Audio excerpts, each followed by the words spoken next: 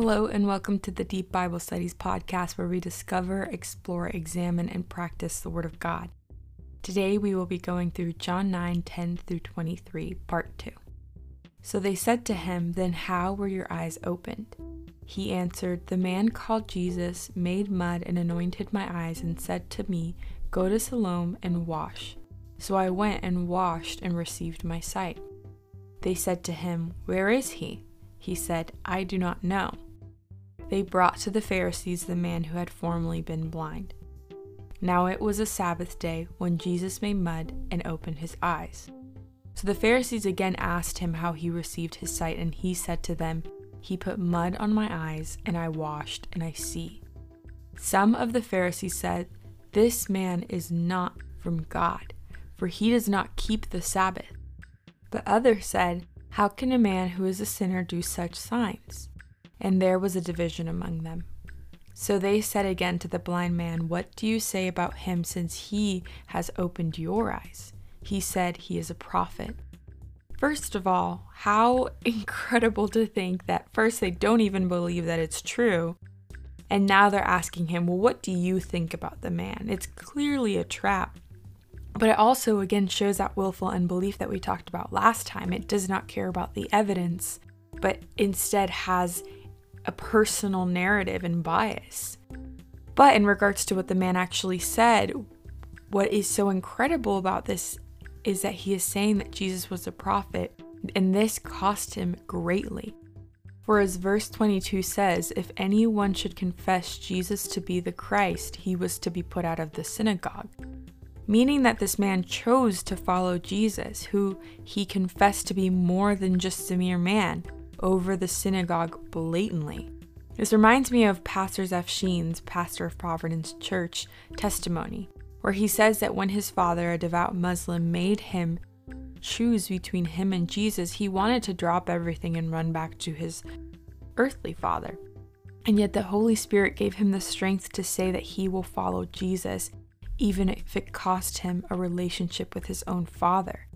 So the Son, capital S, who is truth, will set free, as we see in John 8, and he not only sets sinners free, but he also renews them, and in their weakness, God's strength is sufficient and carries them for his glory.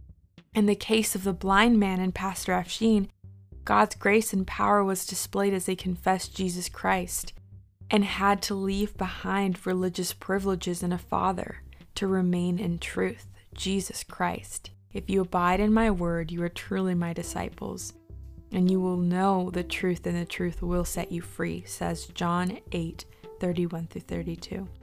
This man was physically blind his whole life, and now he sees because the Son opened his eyes. And yet the Pharisees, who could physically see from the very beginning, willingly spiritually blind from the truth that was right in front of them. John MacArthur commented that blindness in the Bible is a metaphor for spiritual darkness, an inability to discern God or his truth. And look at how the Holy Spirit through Paul describes it in 2 Corinthians 4. "And even if our gospel is veiled, it is veiled to those who are perishing." In their case, the God of this world has blinded the minds of unbelievers to keep them from seeing the light of the gospel of the glory of Christ, who is the image of God. For what we proclaim is not ourselves, but Jesus Christ as Lord, with ourselves as your servants for Jesus' sake. For God, who said, "Let light shine out of darkness," has shone in the hearts to give the light of knowledge of the glory of God in the face of Jesus Christ. That is why we must never be afraid of sharing truth, the gospel, because it is the power and wisdom of God that sets free. It is the Holy Spirit's work. Even in the midst of persecution, God is able, and he does work through his own, whom he gives grace to endure. And it is all because of Christ. Moving on. The Jews did not believe that he had been blind and had received his sight until they called the parents of the man who had received his sight and asked them, "Is this your son, who you say was born blind? How then does he now see?" His parents answered, "We know this is our son and that he was born blind. But how he now sees, we do not know."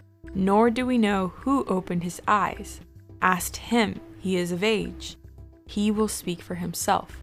His parents said these things because they feared the Jews, for the Jews had already agreed that if anyone should confess Jesus to be the Christ, he was to be put out of the synagogue.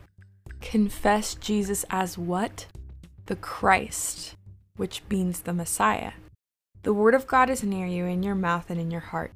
That is the word of faith that we proclaim. If you confess with your mouth that Jesus is Lord and believe in your heart that God raised him from the dead, you will be saved.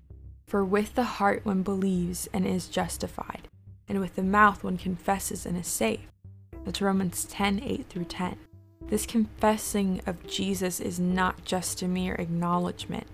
Listen to what James says in James 2:19b. Even the demons believe and shudder. The reason why these people would be put out of the synagogue is because confessing Jesus to be the Christ has to have conviction that everything he says is true, that he is the Messiah, the Christ. Knowledge and conviction are very different. This is a deep and personal conviction without reservation that Jesus is that own person's master or sovereign. This phrase includes repenting from sin, trusting in Jesus for salvation, belief, and submitting to him as Lord. And that's commentary from John MacArthur. Jesus is the only mediator between man and God, God himself, and following him cost everything. And that, as we can see, is biblical.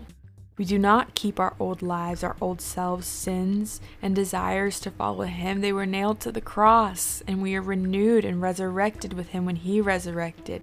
He has given us all through himself, so he demands all. Philippians 2:7-11 says, "But whatever gain I had, I counted as loss for the sake of Christ. Indeed, I count everything as loss because of the surpassing worth of knowing Christ Jesus, my Lord. For his sake I have suffered the loss of all things and count them as rubbish in order that I may gain Christ and be found in him, not having a righteousness of my own that comes from the law, but that which comes through faith in Christ, the righteousness from God that depends on faith, that I may know him in the power of his resurrection, and I may share his suffering, becoming like him in his death, that by any means possible I may attain the resurrection from the dead." So, and finally, Jesus himself said these terrifying words for all who willingly perish, and life-giving to those who surrender, that all must stop and truly think about this at one point of our lives. Then Jesus told his disciples, "If anyone would come after me, let him deny himself and take up his cross and follow me. For whoever would save his life will lose it, but whoever loses his life for my sake will find it. For what will it profit a man if he gains the whole world and forfeits his soul? Or what shall a man give in return for his soul? For the Son of Man is going to come with his angels in glory of his Father, and then he will repay each person according to what he has done. Truly, I say to you, there are some standing here who will not taste death until they see the Son of Man coming in his kingdom." So to finish off with verse 23, it says, "Therefore his parents said, 'He is of age, ask him.'"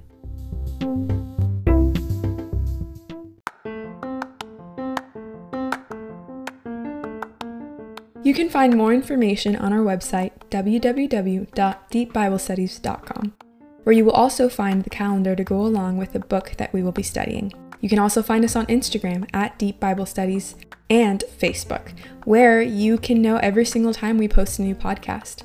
Also, we have an email, contact@deepbiblestudies.com, where you can ask us any questions and we will be sure to get back to you. I hope you have a wonderful day and see you next time.